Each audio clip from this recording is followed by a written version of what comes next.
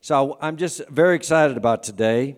I'm always excited when the Arizagas are in the house, and they have come with some wonderful friends. The Kassenbergers here, so we have Frank and Kathy Kassenberger. I'm just so glad they're here, who have a home group at their home, and they're meeting and gathering and ministering to people on a regular basis. One time, I think one day, it was 21 phone calls she had of ministry opportunities that they had in their home. So in that, God is doing great things. And I'm excited that Joanne and Jamie are here because, they're friends of this house. And they are really our family here. And I'm always encouraged when they come because Joanne has the word of the Lord and is extremely funny, which I always laugh all the time whenever she's around. So, but I love the courage and the strength of Jamie. Jamie faithfully served the president of Afghanistan for how many years? 7 years. He protected the president of Afghanistan with quite a few men that he gave commands to watch over him and protect him. And as you all know, his duties have come to an end. And it's been a challenging transition, but I really just want to give honor to where honor's due. And I really want us to give honor to Jamie Arizaga. And I want you to come on up here, Jamie. Come on, you're going to start first. So, yep. So I really want you guys, because, in many ways, people don't realize. He said, I said, what's a day like, going to work for you? He says, well, Sam, when I get off the airplane, we have to fight our way back to the compound. And I said, what do you mean fight your way back to the compound? Well, you got the IEDs, whatever. And, you have all this going on. So, he had to put on his big boy pants and go fight back to the compound just because, there was a lot going on in Afghanistan during his time there serving the president. So I have much respect for this man. And he's got something he wants to share just about the good things that God is doing in your area. And I wanted him just to take a moment and share what God is doing in his life now, because there's a transition from Afghanistan now. So take it away. Amen. Good morning, Generation Church. How are you? I can't hear you. What you say? I said I thought. Amen. Hallelujah. Pastor Sam and Eliza, thank you for having us. We appreciate your hospitality. We've had a great weekend. I hate to say I'm not looking forward to it ending, but, we got our mission on the East Coast of North Carolina, so we have to continue doing that. But on a highlight, first of all, let me start off. My mission still continues. I run a program for the State Department called SPEAR, and in a nutshell, what that program is designed to do is to build up quick response forces to help prevent the next Benghazi in our various embassies around the world. I'm responsible for several countries in the African continent, and some of my colleagues have some in Iraq and other continents. So that mission still continues. It's just a different light. I don't have to jock up as often like I did when I was the program manager in Afghanistan. So I'm grateful that part is over. But please continue to keep those folks that supported the Americans and Special Forces and us in prayer, because there's still a lot of them that are still stuck behind the lines, and unfortunately it's been a real slow process to get them out, as you can imagine. So let me share what's happening on the East Coast of North Carolina. As Pastor Sam says, we're part of this family, and the family is growing on the East Coast. Joanne and I, we run a home group. We call it the camp. The reason we call it the camp is last year the Lord gave me a specific vision and said to start a camp. And he gave me a specific date, 10-10-20, right? So that was pretty specific. And the Lord's so funny, while the world is shutting down because of COVID and everybody's hunkering down and covering up and, setting up walls and all that, the Lord said, Jamie, I need you to start this home group. You're going to call it the camp, and this is what you're going to do. And so we did it in faith. The group has been growing. We have a lot of strong folks in the group. Some days, to be honest, sometimes we have awesome meetings with just 4 people who show up, but we've had awesome meetings with over 20 people. So the Lord knows who needs to come, week to week. So that's amazing. So fast forward a year. So we celebrated our year last week. It's been a year. So, I don't know about you guys. I don't get visions and dreams often. So when I do get them, it's like E.F. Hunting. You stop and listen. So when I have a dream and I share it with Joanne, we stop and listen. So he gave me another dream. And in a nutshell, as you already know from what my background is, I was like an old lion who's, if you guys know a lion in a pack, they're solitary. They're kind of like reserved, like they protect the pride and all that. Well, to make a long story short, in that vision, I saw that, but then he showed me a husky puppy, right? And a husky puppy is just the opposite of a lion. They're lovable. They're not protective. They want to be. As a matter of fact, if you read about them, they're terrible for guard dogs because they want to be everybody's friends.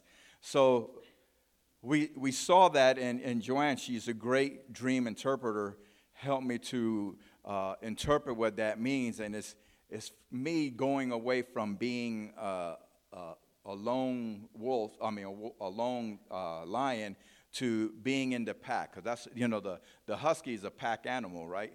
All animals are pack animals, but the husky is a pack animal. They work in teams, they're great at towing sleds and that kind of thing, right? So he's taking me away from that, being on guard and being alone, to being part of the pack and all that. So what's happening now at the camp in the East Coast, and our home group is in South Mills, North Carolina, is we're growing, we're expanding, we're taking all the steps that we need to be an official church. We're putting all the plans together and doing all the things that need to be done.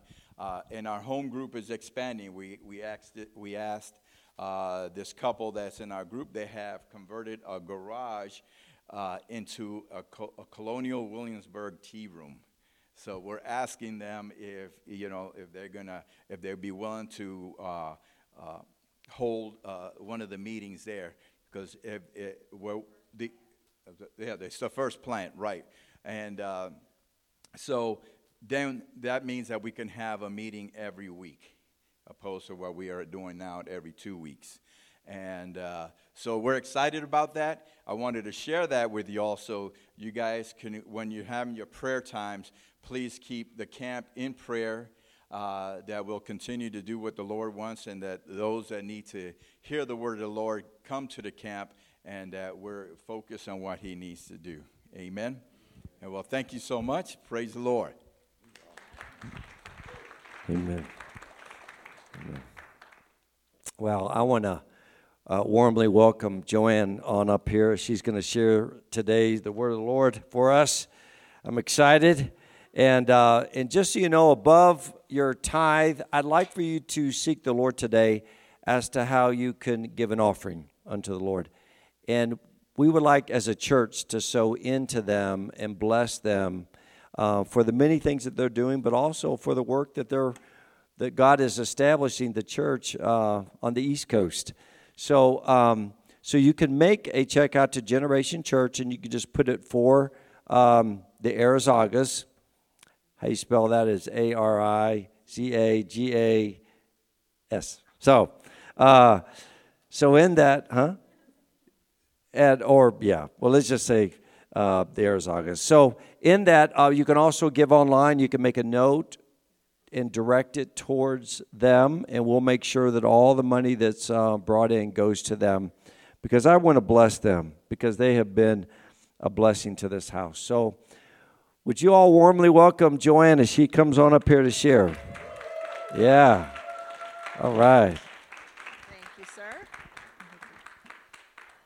Well, it's good to be back and see y'all. I see friendly faces that I know and new faces. Hey, how are you? Good to see you. Okay. Well, I'll tell you, it has been an exciting time, hasn't it? So today I'm kind of coming to bring you a, this seems smaller to me up here. Did there used to be more things? Like, I feel like, where's the rest of the area for the things? Maybe I'll just give me more when I come to teach a conference. I don't know, but I feel like you shrunk my space. Is that a passive aggressive way of saying manage your time? I don't know. I'm just saying, or polite, don't give her a lot of space, she'll spread out. So anyway, we have had an amazing weekend. We're very honored to be here with co-laborers in our ministry, the Katzenbergers, Kathy and Frank. Please get a chance to meet them. Jamie and I have, when we went to Dubai, we had to resign our ordination, and we had to enter the country posing no threat to the Muslim government. And when we came back, we've pioneered a church at this point and been in ministry for 30 years. And we came back and we were like, so we're done, right, Lord? Like, we're done. And Pastor Sam was like, you're not done. What are these words? What are you speaking? And he and Eliza were like, I think we need to ordain you again. And we're like, well, we'll pray on that. And he goes, no, like right now, like today, I'm calling the elders to come over, And we were like, oh man, well, okay, we're not done. And then the prophet started speaking, and when you pioneer a church from 5 people and build it into hundreds, into the area, not that I'm about numbers, because I'm not, but when you pioneer that kind of a work, it's a lot of work, and you hold every job in the church that's possible. You have children's church, you have bathroom duty, you have, young adults, you have teen groups, you have everything that can be done, because, you've got to cover all the bases while you're growing the church. And so then, after Pastor Sam and Eliza had ordained, then we come up to the prophets, and they said, you haven't even done yet what God sent you to North Carolina to do. I'm like, y'all, please. Okay, how many of you been in church a long time? Okay, see, it's work, right? It's work. It's good work, but it's work. And then you get a word like that. It's not even a nice word. It's like the word that Jesus brings to Peter, So, Peter, I have a word for you. Satan has asked to sift you like wheat. You know what? You say, you know what? Give me some garlic. I'm done with this. No, that's not what I want to hear. That doesn't tickle my ear. And but he comes and he says, but that's how you always know God's talking when the bad news comes, because the good news comes right behind it. And he says, but I've prayed for you. And when you're through it, you're going to strengthen your brothers. See, no, see, again, no. People, no. We are from a generation that has, we have welcome speaking in tongues and the move of the Holy Spirit. We ain't going through nothing. People, we binding, we loosing, we're closing doors. No man can open. We're opening doors. No man can shut. We ain't going through nothing. Right? When you get through, yay, I got such good news for you. No. What? And the prophet's like, this is, You haven't even done yet in North Carolina. We were house hunting in Maryland. We're done with North Carolina. You've been good. We love you. Have a nice day. We're moving on. And the Lord's like, no, I'm sorry, but I've prayed for you.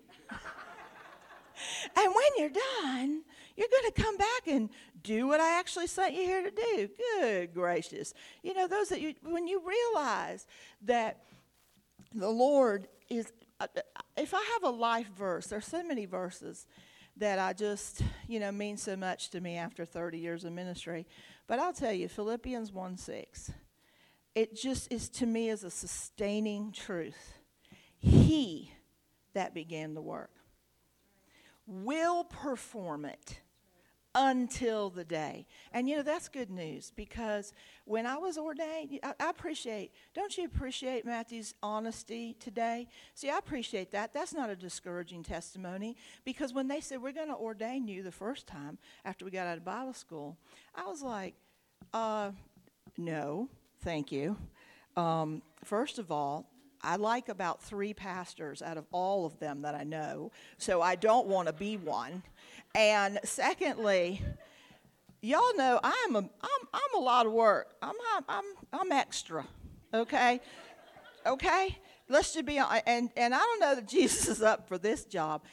And I said to the apostle, and I thought, wait till they tell the apostle they want to ordain, And the apostle said this to me. I said, I don't think we're really ordaining material, I feel like we're that support group, in the shadows, holding up pillars, that kind of thing. And this is what the apostle said to me. He said, Joanne, I have 4 graduate degrees: divinity, theology, ministry. I've traveled the world. I oversee 25 ministries in all these nations. He says, but some days, you know what I know? That there is a God, and it's not me. And that's all I know.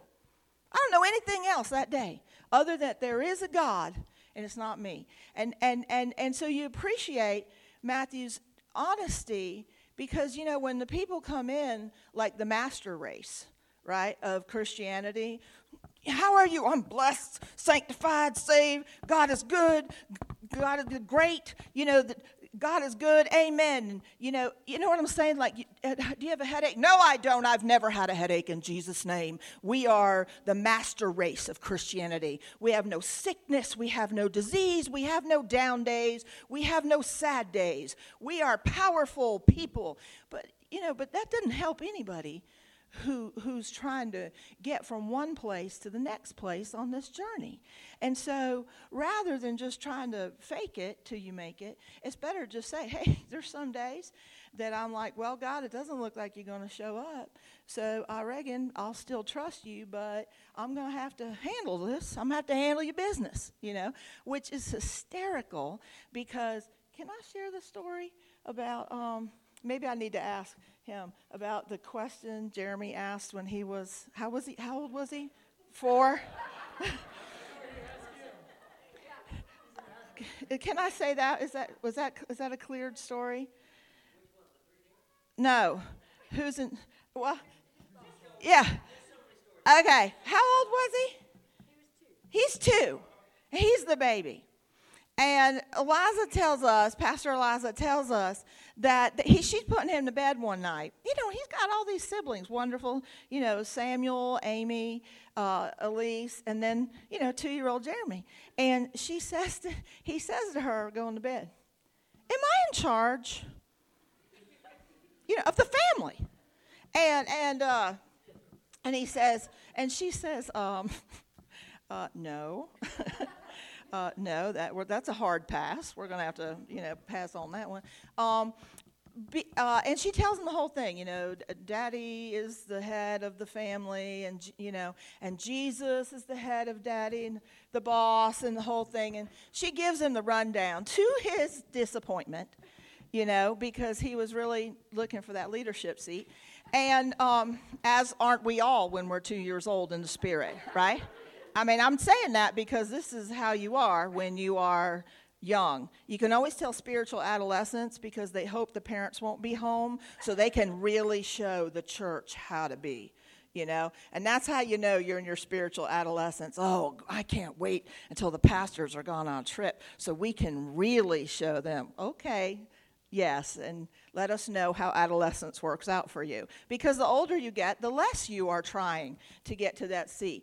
And then Jeremy, having absorbed the entire analogy at 2 years old, still felt that he needed to bring some adjustment. And so Pastor Sam came home that night, and he said, he got up and went to meet him, and he said, well, you may be the boss here, but Jesus is your boss. You know, just a little check, like, I'm watching you. Okay, don't act like you own this place, because you got a boss too. You can go down like the rest of us, you know.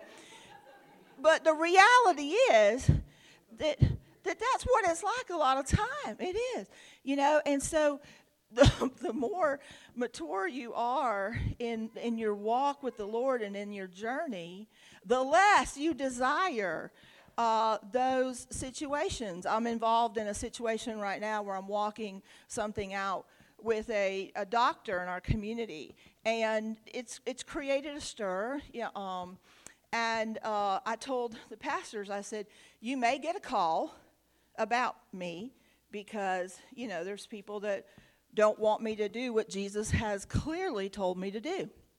Just in case, accountability, right? You might get a call. I said, however, feel free to fire me. Okay, I'm just saying. Like if you say, you know, I think you've served enough and you're done. Feel free to fire me, because the older you get, the less you want to be in charge. But I feel like that this moment that we're in of transition is the Lord is, and we're going to talk a little bit more about this right at the end, but we are in a glorious transition in the church of the Lord Jesus Christ, and he picked every one of you to live at this exact time. I mean, is that not exciting? They're looking at the calendar, Father, Son, Holy Spirit, you know, enjoying each other's presence, and they're like, oh, is that COVID? Oh, we need Matthew. We need Jeremy. Oh, yeah, let's all get them in there. Oh, that's going to be so good. Let's get all these people, because we're going to do something so wonderful in the church. And, you know, it's okay to not know what he's doing. But, you know, he tells his secrets. The Bible says that he reveals to the prophets what he's doing. He reveals his heart when you walk with him. So when we don't know what he's doing, we trust in his nature. But we're still pressing in to get the picture on the puzzle box so we know what he's doing. Because there are people who are depending on us that don't know what's coming, what's going. So if you want to go ahead and bring up Mariah, the thing.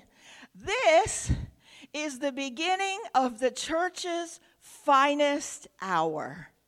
Now, who would have decided, who would have picked COVID to be the entryway? Who would have picked getting T-boned in a car to be the entryway to releasing the next level of blessing, where God wants to teach Matthew how provision works in the kingdom and how to have faith for what God will do, not only for what God can do. Because that's where people with a lot of faith, I don't care how much faith you have, if you have faith in what God can do instead of what he will do, your faith is the same as the watchman who was not called to stand the watch, and it says he stands the watch in vain. You see, we can be sincerely wrong, and we don't want to be sincerely wrong because you're still wrong. It doesn't matter how much you believe it and how strong it is in your heart. He's only going to do what he will do, not what he can do. And there's a big difference in there. And so as we're growing up, and the Lord's been speaking to me, we're coming back to North Carolina, this church has been in a big transition. And, you know, it's hard It's hard to hear you haven't done the work yet you were sent to do. It's hard when you've been pastoring, you've labored, and you've done all this work, King of Glory, and the Lord says, okay, now we're going to get into phase 2. The Lord never changes, but his strategies change and adjust to his goals for the hour, to the community, to the truth never changes, but strategies change. And when he changes things, it's weird. My husband had this, he's always been solitary, and he's trained assassins his whole life. Crisis response teams are really just code for assassins who go in and rescue people. And so then he served on those teams all those years, and then he started training them. And when you're an assassin, not to make light of it, but you're a solitary person. You're walking out a burden that not the average person can appreciate or understand. And then the Lord comes to him and says, and this lion in his vision was old.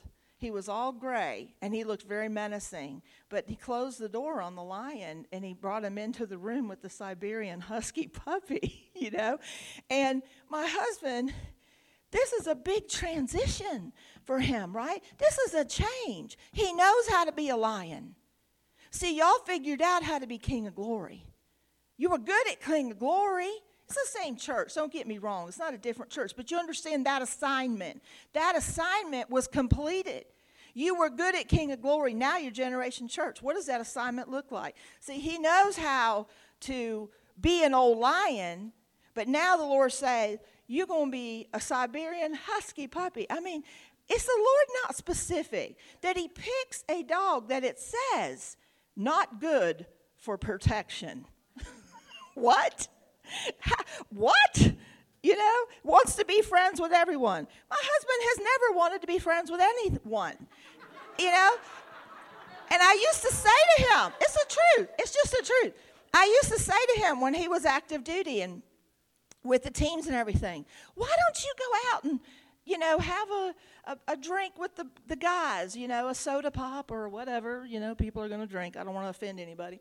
And, just or go out and do something. And he would look at me and say, I see them all week at work. Why would I want to see them? I want to see you, And I said, no, you need to have friends. He said, no, you're my friend. I'm good. We're married. You're my friend. I don't need these other friends.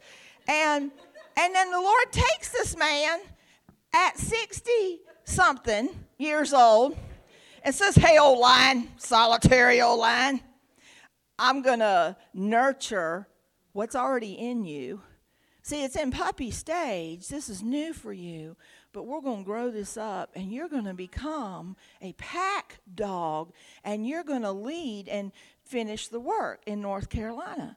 And so, okay. And so my husband goes the next day, goes on a fishing trip with the veterans. He doesn't want to go. He has to get up at 3:45. He's annoyed because he has things to do, people. There's grass to cut. There are jobs to be done. There's chores.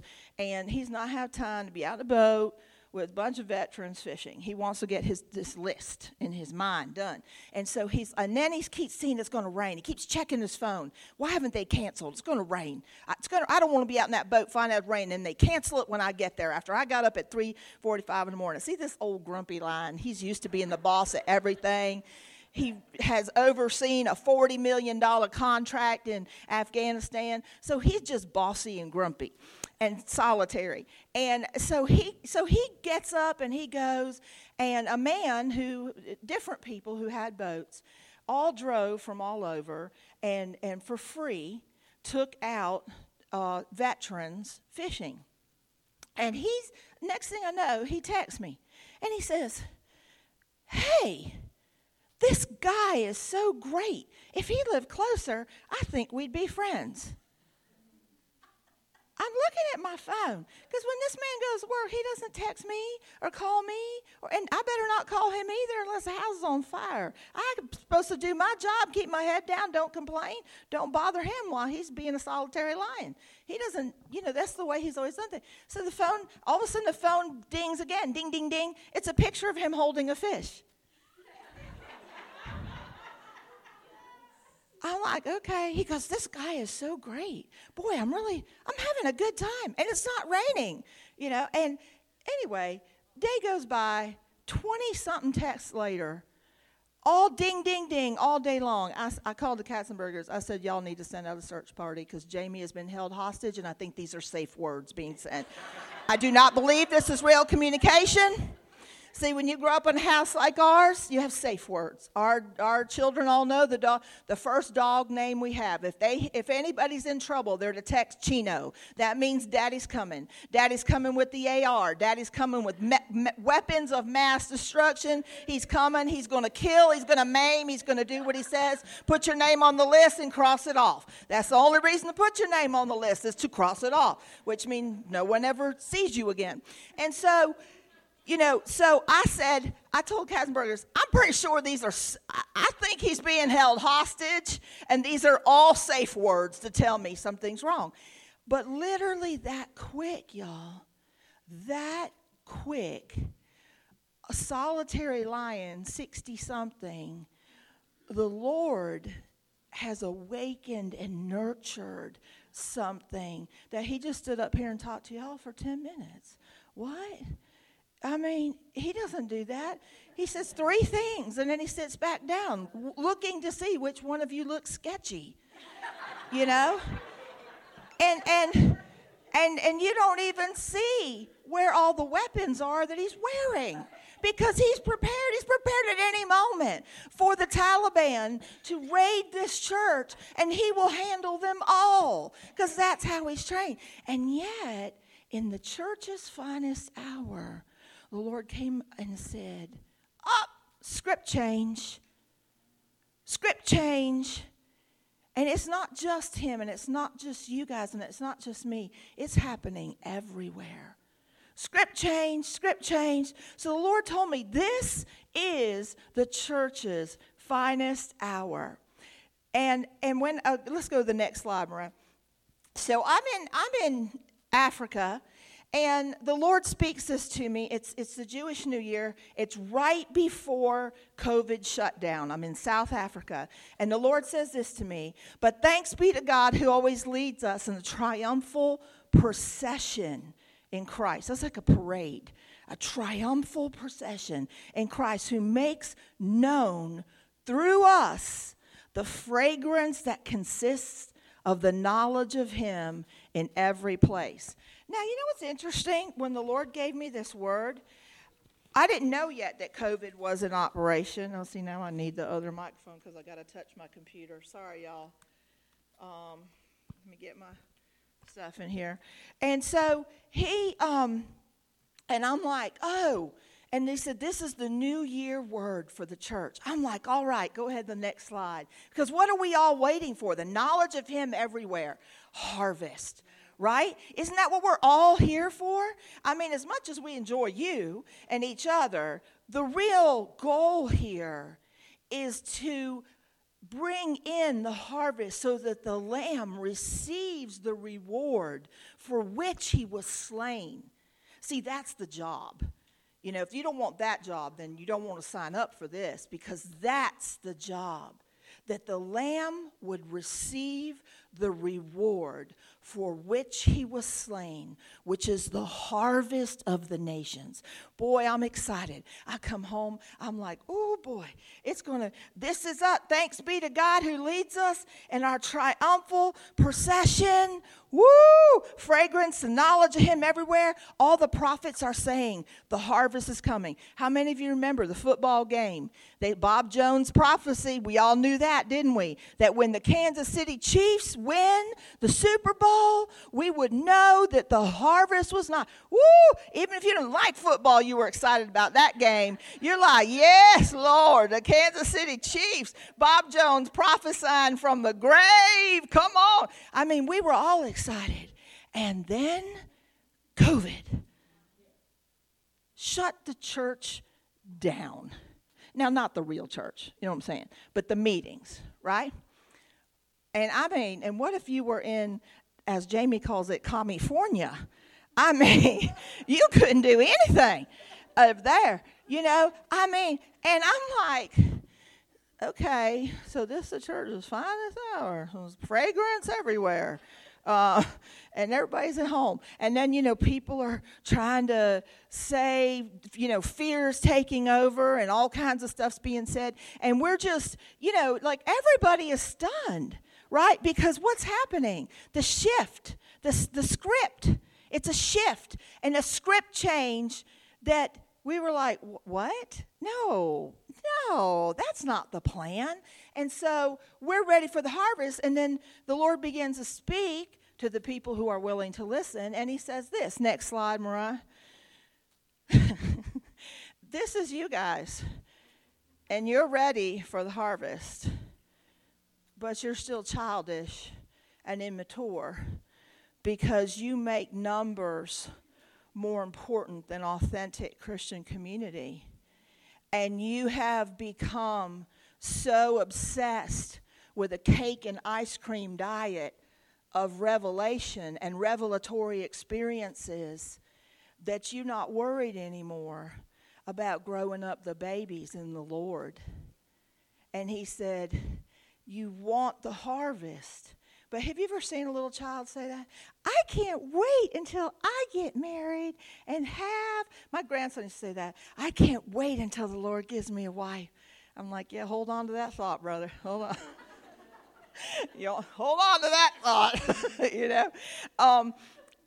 because, and when children say that, I'm not mocking the church. I'm just saying what we want, what we're expecting, and what we will receive, we are not ready for. I wish we were. I wish it was better than that. But we're not. And you know what? That's okay.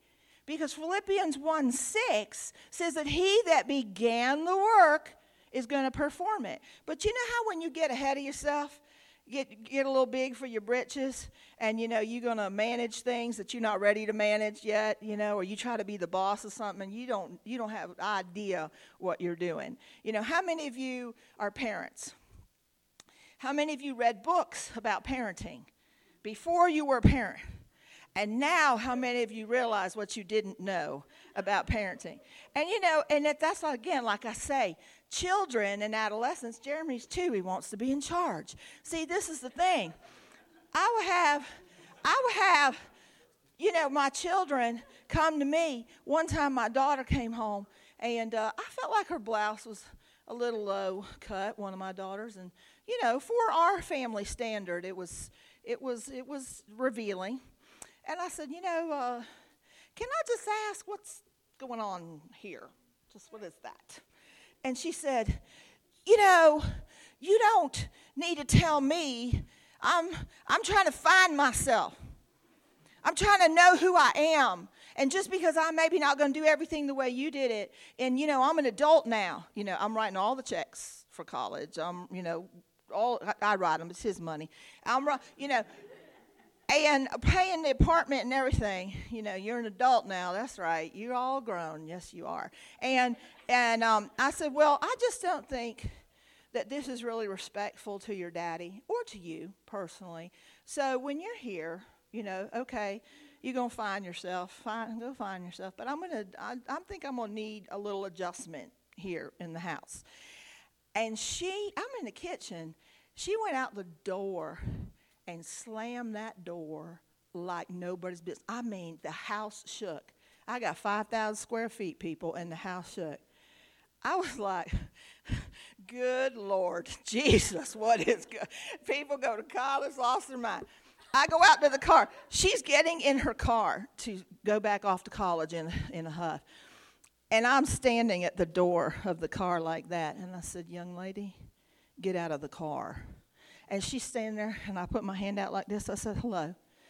You may have forgotten who you are, but clearly you've forgotten who I am. Let me introduce myself. Joanne Arizaga, your mother, who pays the bills. And unless you're going to pay some mortgage payments, you don't get to slam doors in this house. See, children, adolescents, it was actually ahead of Jeremy's time, which I'm sure he always is. 2 years old, not everybody wants to be in charge, but, definitely ahead of his time. I'm sure you've had this. where what they know about life would fit in a thimble, but they're going to come tell you about things, right? And you're standing there thinking, little girl, okay, what you know about parenting, what you know about life, right here. But you get to find your own way. That's the thing. But see, while you can't remember who you are, you need to remember who I am. And see, that's how this is with God. We might not be, we might not be clear on our identity and what's going on in the transition, the script changing, but we don't have the liberty of forgetting who he is, because he doesn't change. And he has an expectation that work he's going to continue, and the only thing you get to do is cooperate with it. Or not. You can kick against the pricks. Let me know how that works out for you. You see what I'm saying? We just want to cooperate. So the church became painfully aware, some of us, not all of us, that he is doing something that is preparing us for the job we want. There are people who want to get married. There are people who want to. My 19-year-old grandson wants to get married. Good gracious. He can't even get his socks out of the dryer. I'm thinking, dude, you are not ready for this, okay? You will be. I love you. You got a good heart. But you're pretty much not even doing great with the socks. So I'm thinking a little bit more time. And that's really where we are. And it's not an indictment. It's just an observation to say, oh, okay, we want this, but we're not ready for it. So how do we get ready? See, this is the thing. It's not a shame thing, like, wow, we really blew it. Look at us. We got here and we're not ready. No, it's different. So go to the next slide. This is what the Lord showed me last night. Here we are. Here's the church. Been through. I laughed out loud when he showed me this picture. I saw it as he was talking with me about this word. And I was like, okay. You see, this is the thing. When we've been through, depending on your eschatology, I'm not going to mess with that today, but the idea being that, we have gone through, the churches that the 7 letters were written to existed in Asia when John wrote the book of Revelation. Those were real churches. And then there are people who believe that everything in Revelation is a timeline still to come, and they're waiting for, the scary, all the scary, woohoo, scary. But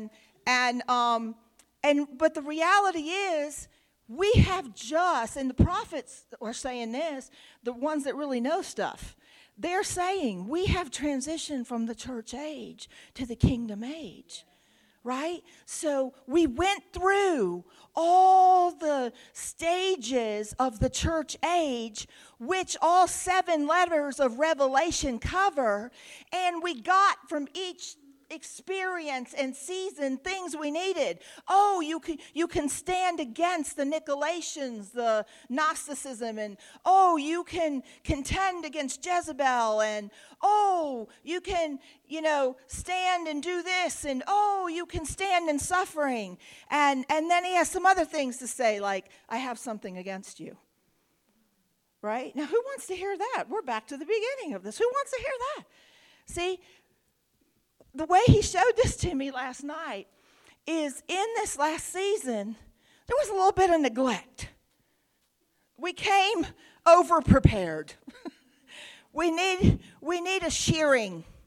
We need some things we got heavy in. One of the things that the Lord dealt with us in Dubai about, because, we're in a Muslim country and we can't be religiously active and pick up our old behaviors, is that literally the church, our church, I am the pot calling the kettle black, so I want you to hear this. This is not pointing a finger at anyone. We were living on a cake and ice cream diet of revelatory experiences. And, revelatory experiences are wonderful. I have 3-4 dreams or visions a night. I love that. But when did they get more important than relationships? Right? See, relationships are number one on the list of priorities to Jesus, which I'm going to show you real quick here in the Word. See, there's all these wonderful things. You guys get married, you get to enjoy intimacy, and that's wonderful. But you got to get out the bed sometime. You can't get married and just spend all your time in the bed. Now, there's people who would like to, but that's the cake and ice cream. It's good. That's lovely. Please have healthy, all of that, without going into detail. You know what I'm saying? But at the same time, folks, people got to get up and go to work and earn a paycheck, put food on the table, diapers. We've got to care for the babies. We've got work to do. You got to get out of the bed. But you got people want to go have a harp and bowl and lay at the altar for 6 hours and be in the presence of the Lord. And that's wonderful when it's in balance. But our priorities got out of whack. And one of the things that I feel like the Lord is going to address in this season in its finest hour that you're going to see is church priorities are going to begin to shift back to where they belong. We have got to you can't make remodeling your backyard, you can't make that. Does somebody know how to make this not have to have a sign in so fast? Anyway, I don't know. Okay. The Lord is coming, and He is addressing the fact that we are out of balance, that we've got priorities. We picked up everything we needed, but just like to the letters in Revelation, He says in the first one to Ephesus, but I got this one thing against you. You've neglected your first love. You got all these things right. That's good, but I have this against you. You've neglected your first love. Then you skip over a couple letters, and he says, I've got 3 or 4 things against you. I mean, from each time that the Lord was adding to the church in the church age to prepare us to be the ecclesia or the ecclesia or whatever way you say it, we received what we were supposed to receive. But we need some adjustments. See, when sheep get like this and they're all mangy and overgrown, there's been excess. There's been neglect. There's been too much of this and not enough of that. Do you know also they do this thing for sheep where they get bloat and the shepherd has to turn them over and hammer nails in their belly to get the bloat out or they'll die. I mean, this is standard shepherd procedure. Got to get the bloat. People who want to study, gorge on teaching while not walking in 5% of it. And they get into a state of bloat because they're always going to the next thing, looking for the next buffet. And we're out of balance. And the Lord has lovingly come to say, okay, I've added all these wonderful things to the church. But now we're going to hammer a few nails and get out the things. And we're going to get this shift because you're going to keep all that you have. But there's going to be some grooming. And that's where we are. We're in grooming. Isn't it funny that pruning, I'm going to go home and prune this week. That's one of the things I'm going to do when I get home. And we have 5 acres, so, it's no joke to prune it because a lot of it's landscape. But isn't it so confusing, Matthew, when you're a beautiful hydrangea bush, and I mean you are glorious and big, and God comes in and just chops. Doesn't it feel like punishment? Here I am in my new job, doing my new thing. Yes. And I'm driving in my car, and everything's good. T-bone, bam. Now, I'm not saying God caused the T-bone. What I'm saying is that God is ultimately in charge of what He's developing in this young man's life and his walk and growing him. And so, we have to start having this concept that the church is in a grooming phase. The church... Saints, I cannot tell you how many friendships I've lost in the last season, hopefully not permanently, because they have given me 25 possible dates that Donald Trump was going to be president again.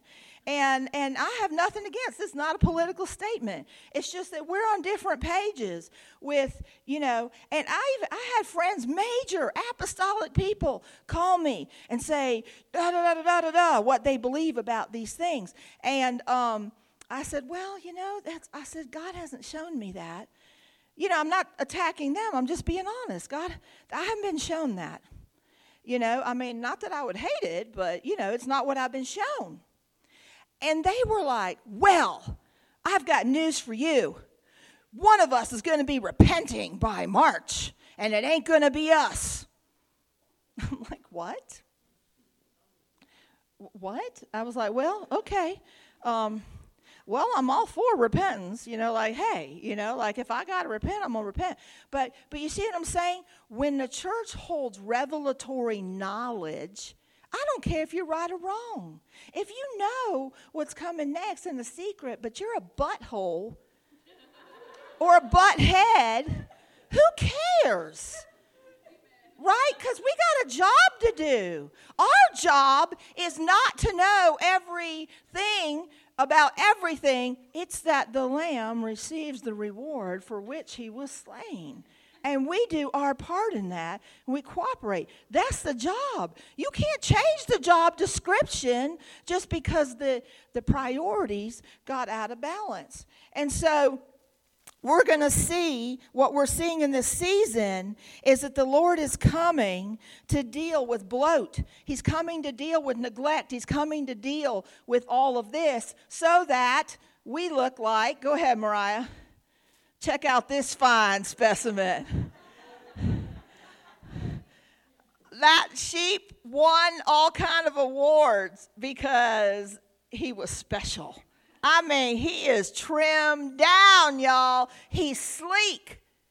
See, this is the thing that's so hard for us. How many of you love a good shouting meeting? I love a good shout meeting. How many of you love a great worship service?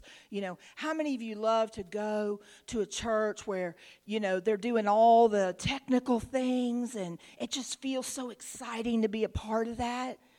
And I love those things too, but this is the problem. We're being called to be more sleek, because if that was going to win the harvest, it would have already. What? Don't say that, Pastor Joanne. Don't say. I'm not saying you can't be cool and have all the things, okay? But what I'm telling you is, if what we knew from the church age and all that's been added to us and our programs and our technology and all those things are going to win the lost, it would have already. And it didn't. It just created a lot of big programs, and we lost authentic Christian community. We lost the ability, not to be unhealthy and codependent, but I'm talking about what Jesus did with his disciples. That is the work. That's the job. You know what that means? That means being cozy with people.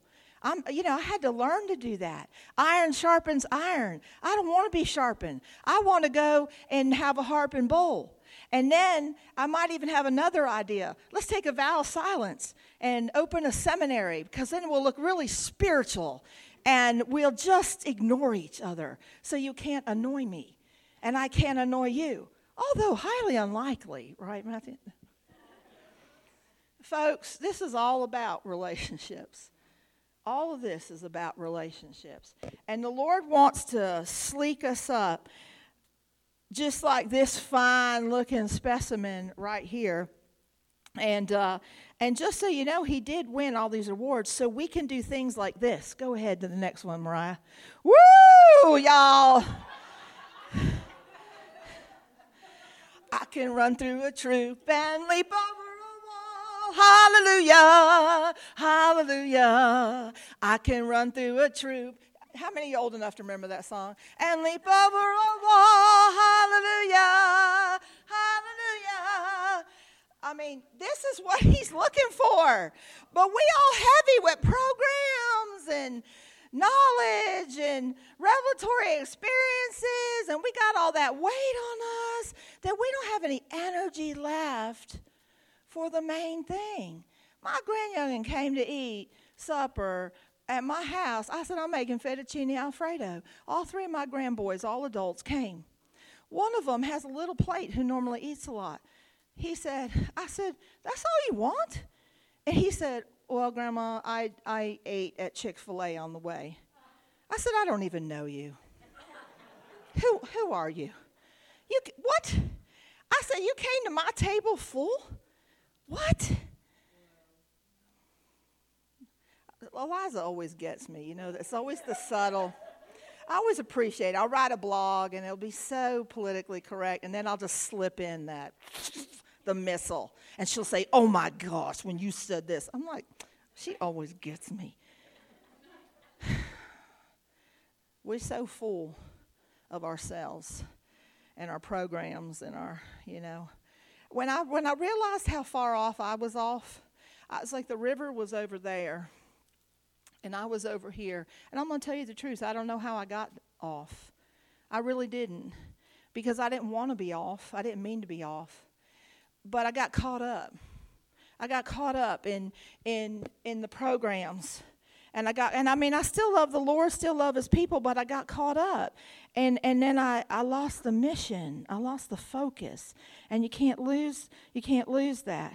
You know what's interesting is I read a study this week that said they were interviewing people in Russia because the friendships and the relationships in Russia were proven to be longer lasting and deeper than friendships in the United States. And they started interviewing people. And they said, why do you think this phenomenon, here we are in freedom and we've got all this freedom, why are our relationships not better? And they said, well, it's simple. They said, we don't trust our government, so we put all our trust in community and in God. Isn't that funny how God does things? See, everybody thinks that they know the way things are going to go and who's going to be on the throne and what's a throne and all of this. And God's like, people, trust me, I am so good at this. I have got this. I know how to win the harvest. I know how to turn people's hearts back toward the church. I know how to do that. Because we're in an age, I told my husband not too long ago, that whole situation in Afghanistan, like I said, I'm not being political, but I said, I don't even recognize our country as the country I grew up in. I mean, there's been a lot of things that have not been good over the years. I mean, I was born in the 60s. I've seen things, you know, but we left Americans. I mean, there's a lot of things we've done that have been bad. We've made partnerships with people and let them die after we pulled out because it didn't serve us anymore. But we didn't ever leave Americans. And we left them. And then it just, like, what? What are we living in? Except the Lord is saying, just trust me. I have got this. I know how to take a church that thinks that they are rich and that they have it all figured out. And I know how to say, unfortunately, you're poor and blind and naked and wretched. Now, I'm not saying that that's the state of the church now. I'm just saying that that's the example he gives when he's going to contrast. When he says, y'all, we've got to trim this thing down. You're not wrong. You just got too much of the right in the wrong places. Now, I'm going to prove to you the relationships are the number one thing. Go to the next slide. Remember that leaping sheep. When I leave here, if you don't remember anything I said, I want you to remember that's what Pastor Joanne said Jesus wants us to look like. That's you, okay? We're going to get trimmed down. The bloat's going to come out. You know, what's funny about bloat is when that's happening, it's not gracious. You know what I'm saying? Because you're releasing flatulence. It's not a gracious thing that's going on in your life, okay? One time, I was standing with my daughter, Ashley, who's a lot like Jeremy, and we were standing in our 5,000-member church with the assistant pastor. And she is an older lady, very dignified and refined. And she's in her late 70s. And I'm standing there with her, and she's probably about 4. And she's talking, and she leans down, and she says, "Hi, little girl, little sweet." And she looks at her, and she looks at me, and Ashley does, and she says, "Do I need to talk to her?"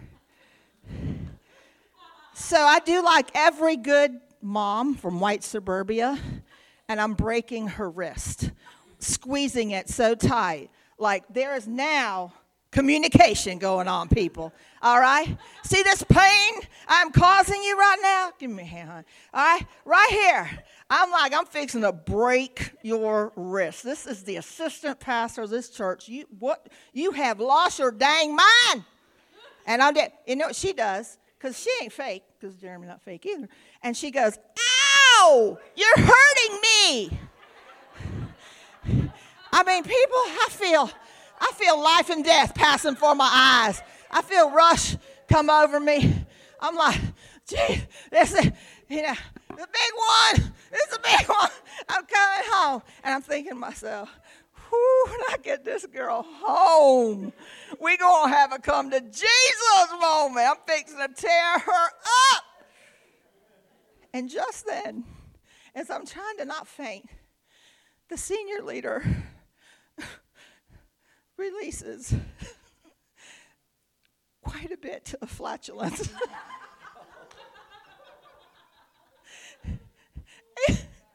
To this day, I swear, the Lord knows if I'm lying, I'm frying people. This is gospel truth. It's the longest duration of a release I've ever heard, and loud. So we're just standing there, and I find that my social training has failed me at this moment because I don't believe I'm adequately prepared to know the proper way to respond to such a experience. So you know how the brain works. Do you pretend you don't hear it? Is that polite? Do you say, "Are you ill?" I mean, like literally nothing seemed good. Like I'm throwing up possibilities. And I look down, and my daughter is going,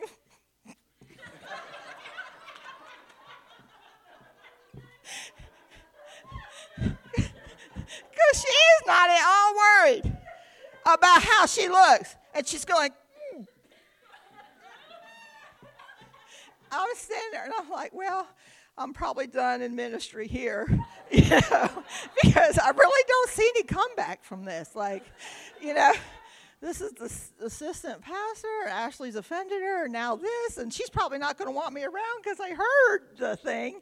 And she just politely says, I have an obstruction, and the doctor placed something to relieve it. Sorry you had to experience that. And she just goes on her way. And I'm like, oh, okay. So the social, polite way is for the other person to act like this is not embarrassing or humiliating. It's completely normal for you to stand next to someone who, for a duration of time, not a blip, okay, not a blip on the radar that catches you off guard. I'm talking, whoa, big sound. I just want to say, if that's what the Lord has you doing, just say, "I'm sorry you had to see that." That's what Matthew said today. It's less than words, less descriptive words. It's what he's saying. Hey, I didn't get it right. The Lord is addressing these things in me because he's teaching me. And I actually have a word for Matthew today about what God is doing. But the thing is that, just remind me, this is the thing, is that,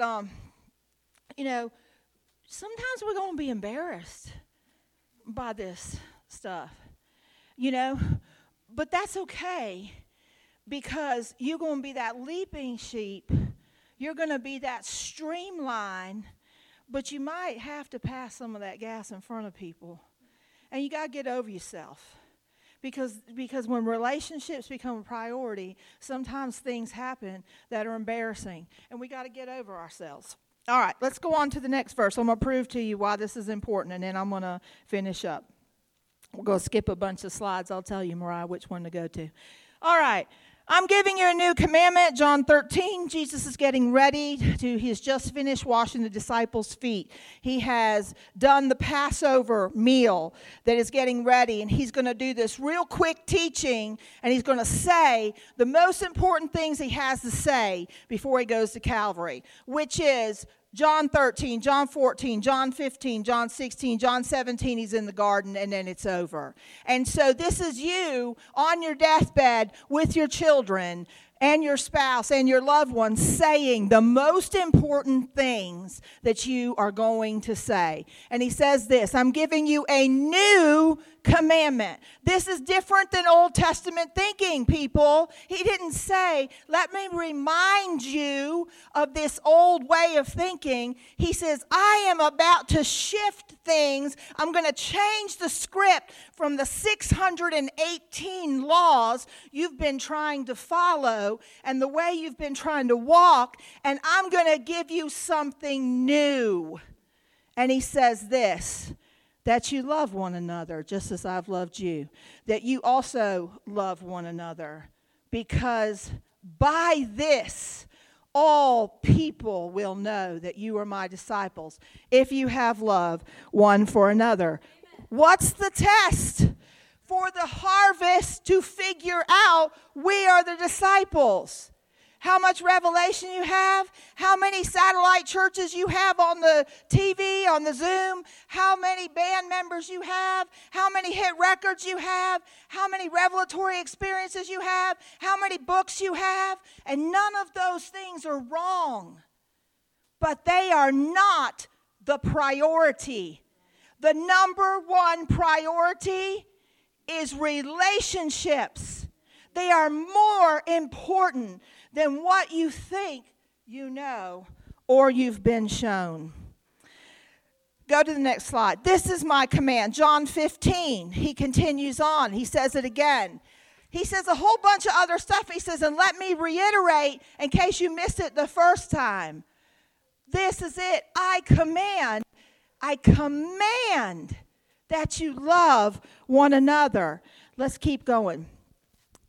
1 John 3:23. He brings it up later because John the Revelator wrote this. This is his commandment, that we believe in the name of his Son, Jesus Christ, and love one another just as he commanded us. Now let's keep going. Slide 11. Why is this important? Why is this priority that I'm talking about, a shifting of priorities that's in this shearing, that's in the bloating that's being pounded out of us, is because of this. But realize this, in the last days, difficult times will come, for people will be lovers of self, lovers of money, boastful, arrogant, slanderers, disobedient to parents, ungrateful, unholy, unloving. I mean, look at this list of things. Going in, it even talks about the internet. For among them, weighed down in sins. It talks about those who slip into households and captivate weak people. I mean, how much crap and content is there on the internet now that has people going all over the place in their belief system? And when you say to them, did God show you that? No. It slipped into their house on the internet, and next thing you know, they're believing crazy stuff. And then they make the crazy stuff the priority, and even if it's real stuff, the priorities still have to be the priority, which is the relationships. Now, why is this so important? This is the thing. In the last days, difficult times will come, for people will be lovers of self. That word, lovers of self, is the Greek word that means all in your feelings. Like Drake would say, Kiki, do you love me? Are we driving? Right? He's all in his feelings, right? That's not the kind of that he's talking about on all the other verses I just said that. Every one of those Greek words is agape, agape, agape, agape each other, agape each other. This is a new thing. This is going to be something that's going to be a shift for you because you've had so much focus on personal righteousness and personal holiness and the rules that now I'm going to tell you something. Agape love. I'm sure you guys have been taught on the difference of these words. That this is the unconditional love that a father has for his child. This is the kind of love you can only learn from God. You can't learn this from your mother and father. You can only learn it in your relationship with God. And he said, this is what we're going to need because all the world's going to have is philios. They going to be in their feelings. Go to the next slide, please. This scripture used to always confuse me. And because lawlessness, this is also about Matthew 24, which you know it says in the last days, this is last days preparation, will abound, the love of many will grow cold. I would always be confused about that. Why would lawlessness cause people's love to grow cold? People are breaking the law. People are living any way they want. They're corrupt. Is it that they're just corrupt? But how could that affect love? Why? How is that possible? But see, you're living in a generation. Let's go to the next slide. Let's see. Because this is where we are. We're heavy with doctrine and teaching and all the things that he's added to us. And the church, the harvest is waiting for the people that shed all of this and remember that learning to agape, learning that relationships, I heard the talk tonight. Elise she's so cute. She gave her little thing about home groups, and 2 people clapped and 1 person smiled. Oh, home groups. You know what that means? Sit around and look at each other. And hopefully there's a good dessert at the end. Right? That's how, because you know why? We don't want to be transformed through relationships. We don't want that experience that Proverbs says that iron sharpens iron and a man sharpens the countenance of his friend. But you know what we want? You want to hear a sermon that says Jacob is now called Israel. Oh, go from supplanter, go from usurper, and then become triumphant in God, right? That's what we want to hear. We want to hear that sermon. How do I get from here to there? This person. Guess what? It's walking with God and walking with people and learning to agape them. Because you know how Jacob made that experience? He had to go home and cross the river and face his brother and his unhealed family traumas and his neglect that he experienced. And he had to wrestle with God. And then God changed his name. The very thing you want for yourself, the very place you want to be, which is fulfilled and mature and whole, is that you got to face. You've got to have relationship. I'd rather not, but I've learned to. Now I know the value.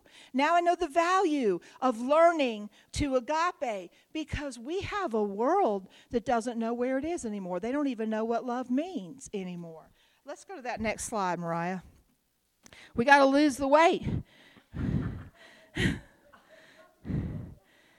See, this is us. This is what we're experiencing right now. This is what Philios does.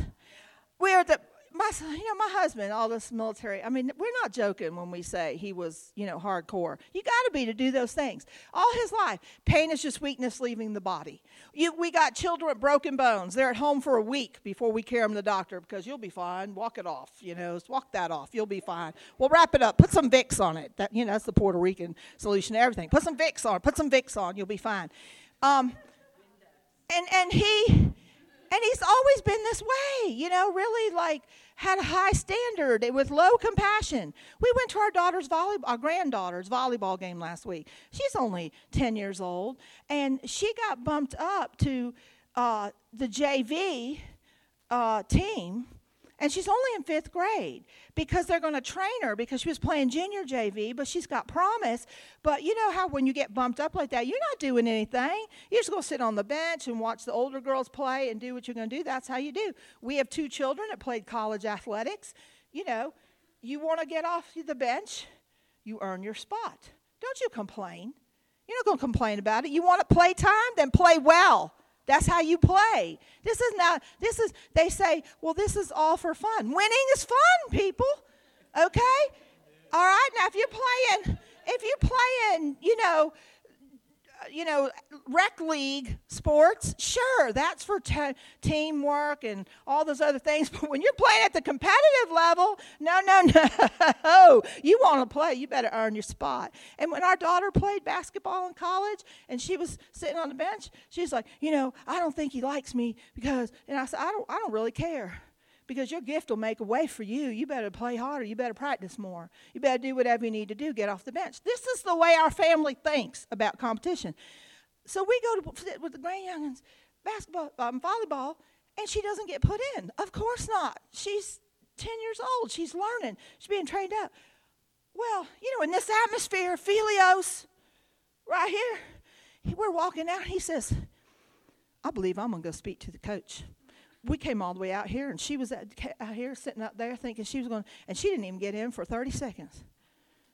I said, Karen, go get in the car. If your name is Karen, I apologize. Just meaning as social me. Go get in the car, Karen. Who are, what? Yeah, I said, you ain't talking to nobody. You lost your mind? My daughter's an attorney. She's in court, so that's why she asked us to be there. She can't be there. I said, your daddy was ready to go talk to the coach. She said, oh, my God, Mom, stop him. I said, I know it. I'm like, who? What? This husky? I don't know this husky. This Siberian husky, he's going to go talk to someone because she didn't get to play in the game. Karen's offended, and she's got to go and overreact to the situation. And my daughter is texting me from court, Mom, don't let Dad do that. I said, oh, I'm telling him, get in the car. No, sir. No, sir. He said, I'm going to say something to the teacher. I said, no, I'm going to have to ask you to get in the car. You have to step away from the Philios right now. Because that's where, see, the only way that we're going to overcome the insanity that is our news, the insanity that is going on in cancel culture and all this, is by walking in agape. And the world doesn't have it. They don't see it. That's why he said, in the last days, everybody's going to be in their feelings. Everybody's going to be crazy. Everybody's going to sacrifice relationships. But we can't. We can't be that because they're depending on us to show them what this looks like. I'm going to say one more thing and then we'll get to the end of this. This is another thing. Okay. So, and because lawlessness, we said this already. I'm going to say it again. Go to the next slide. Because lawlessness will abound, the love of many will grow cold. And the Holy Spirit spoke to me, and he gave me this picture, and I'm going to bring it to you right now. It says this. Go to the next one, Mariah. The mercy seat is the lid on the Ark of the Covenant. It sits on top of the law. You cannot separate God's love from his holiness. So when people tell you love is love, no, it is not. Love is not love. Love in any form. We know what love is, Corinthians 13. We know we have the description. But let me tell you something. When people say to you, you have to agape me unconditionally, you're exactly right, but not lawlessly. See, people are all about their freedom right now, their rights. Do I have the right to make this decision, that decision, the other decision? Yes, you do. But you do not have the right to be free from the consequences that come from those choices. You have the right to make them, but you are not free to avoid the consequences. Will I love you unconditionally? I absolutely will. Will I love you lawlessly? Absolutely not. Because the lid on top of the rod of government and the 10 Commandments is the mercy seat. This is where Jesus poured out his blood when he finished everything that he did, and he ascended into the temple in heaven and in sanctuary, and he poured out his blood on the mercy seat. It was there, but it sits on top of his holiness. Go to the next slide, Mariah, please. You cannot, God's agape cannot be separated from his holiness. So this idea of cheap love, Philios love, that they demand that Christians show. I had a daughter that went on a little path of her own for a while, and she called me, and she was going to make a decision to do something. that I would not have approved of, and she knows that. And she said, well, I think I'm going to do this. What do you think? And I said, you know me. I've already introduced myself a number of occasions to you. We've reintroduced me to you. And she said, well, are you for this? I said, well, I think you already know the answer to that. No, I'm not for that, but I'm for you. Well, what does that mean? It means I'm for you. It means that you cannot push me away. Am I for that? No. Am I for you? Absolutely. And see, this kind of freedom, this is the thing about rights. Once you figure out, because everybody's all hung up on the rights, well, this is my right. Sure it is. But see, what they do is when they walk in their right, they say, well, this is my right. I'm going to make this choice, and this is what I'm going to do, and it's not a biblical pattern. Then they turn around and they say to you, now you have to say that I'm right. Oh, no, I don't have to say that. You have the right to do something, but I'm not going to say that you are right. See, this is the thing about love. Agape is about laying down your rights. That's how you know you're walking in agape, is when you're going to lay down your rights. God so agaped the world that he laid down his rights. He gave. What was it say? Greater love hath no man than he lay down. Greater agape have no man than he lay down his rights, his love for a brother, his life. See, Christians, the world's depending on us to get this right and not show up a bloated, mangy sheep, because they need us. And they need us to get this end time. He already told us what it's going to look like. All right, let's skip to the end. All right, that's all I'm going to say today about this. But there's a whole lot of things going to keep happening this season. But that's the thing I wanted to get to the point. So let's get to this last thing. Okay. Exodus 23:10. Yeah, okay, you can read that later. Go to the next one. Write that down if you're going to be worried I'm not telling the truth, and look it up later. Okay. Shemitah. Every 7 years, Jews were required to rest the land. It was called Shemitah. That's what the Hebrew word is. September 7th, we entered a sabbatical rest year of Shemitah. You know what happens in that year? You don't grow anything. You stand back and you rest, and anything that grows is for the poor and for those who have been in financial hardship to come and glean from your abundance.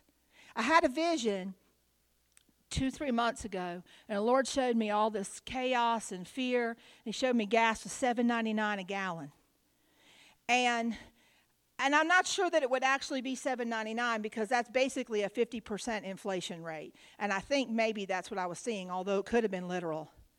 And I said, okay, Lord, are you showing me this because we need to be really careful and cancel things, trips, and, the tent stakes, pull them in closer, wash out our baggies, reuse the aluminum foil. Is that what you're talking about? And the Lord said, no, this is Shemitah. He said, this is what the world's going to experience, but there's going to be light in Goshen. The plagues come on Egypt. They don't come on the church. We are going to have abundance to share. People are going to glean from our field.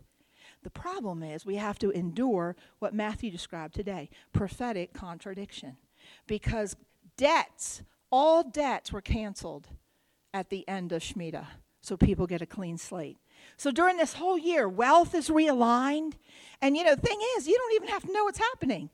But if you're going to go to the beach in Aruba in June, you better take sunscreen, whether you know it's summer or not, because you're going to be on the equator.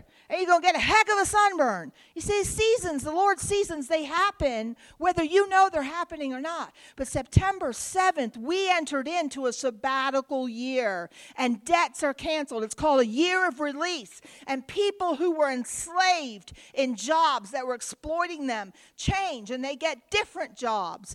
And then people get all of a sudden out of houses that have been a difficulty for them, and they get a new house, and they change locations, and they change jobs, and they have wisdom on financing, and they get really good rates on financing their vehicles. And you understand what I'm saying? That this, when I say redistribution of wealth, doesn't mean you win the lottery. It means that all of these smart financial decisions are released to us in this year, so that we're canceling debts, and people who are suffering, the poor and those who have been in struggle, are coming from and gleaning from our abundance. I'm going to tell you right now, if you need mayonnaise, or you need rice, or you need mustard, or barbecue sauce, or just about any condiment you can think of, go to Pastor Sam and Pastor Eliza's house and stay in the bedroom to the second right of the stairs and open the armoire.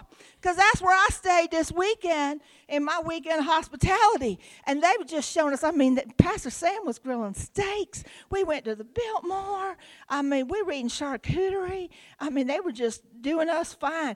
And then I opened up the armoire to put some, pajamas in there.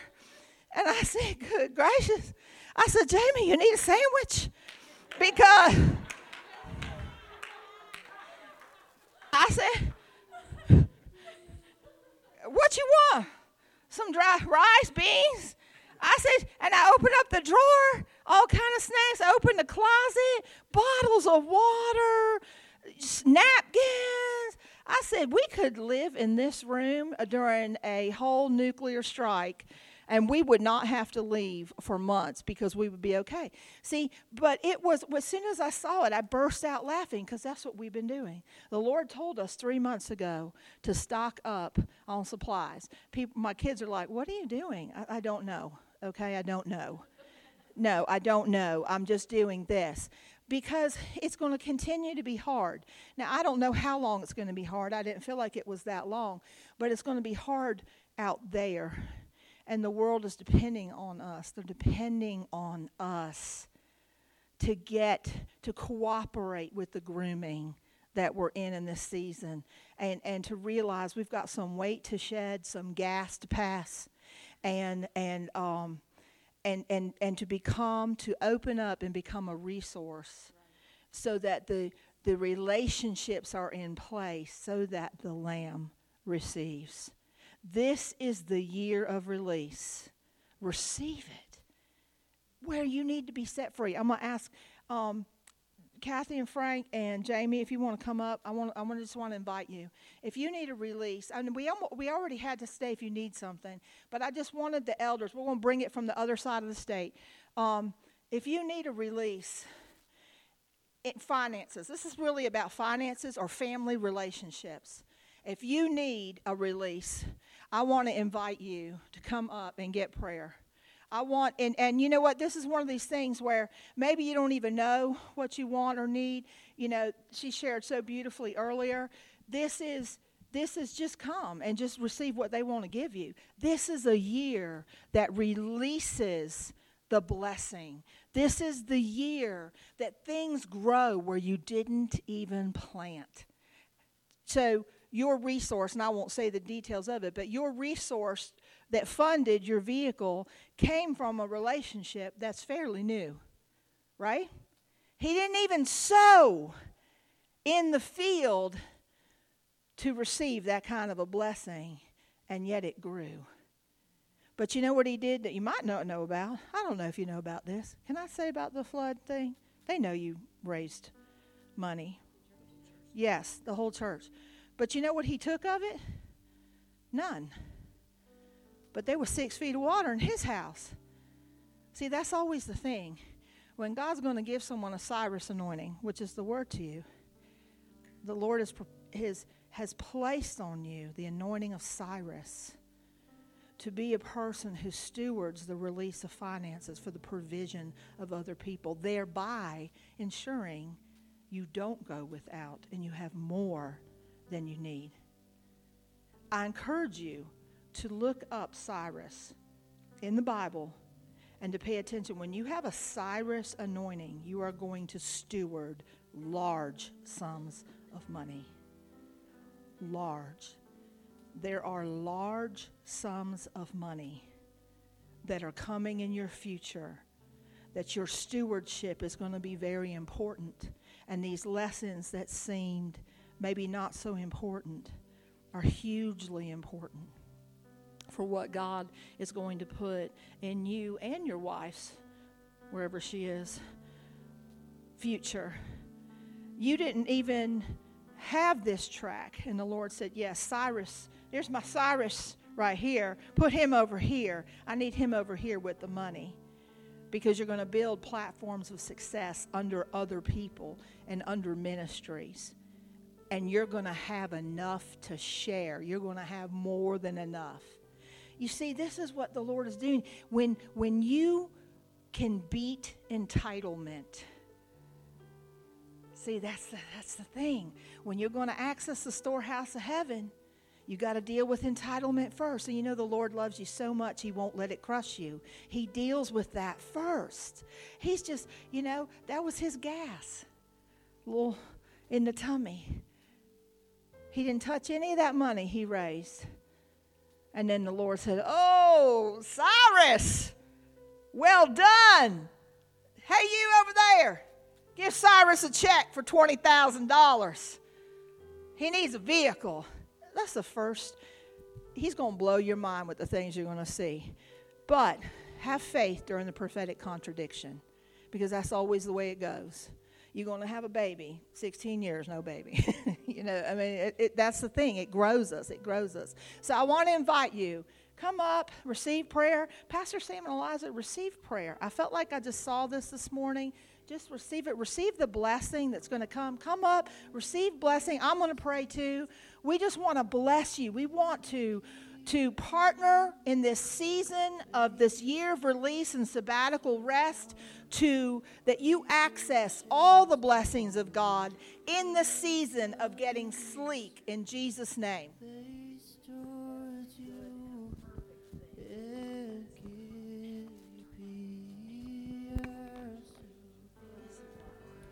Lord bless you and keep you. Make his face shine upon you. Be gracious to you. Lord, turn his face towards you and give you peace. Amen.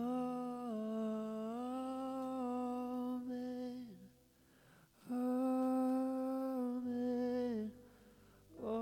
Amen.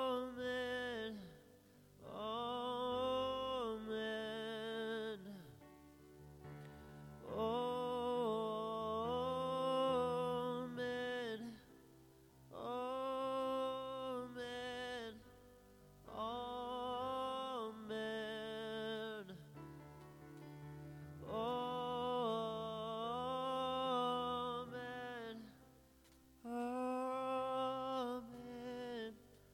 Amen. Amen. Lord bless you and keep you. Make his face shine upon you and be gracious to you. Lord, turn his face towards you and give you peace.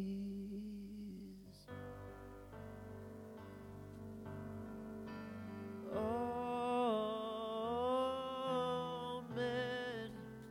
Amen. Amen.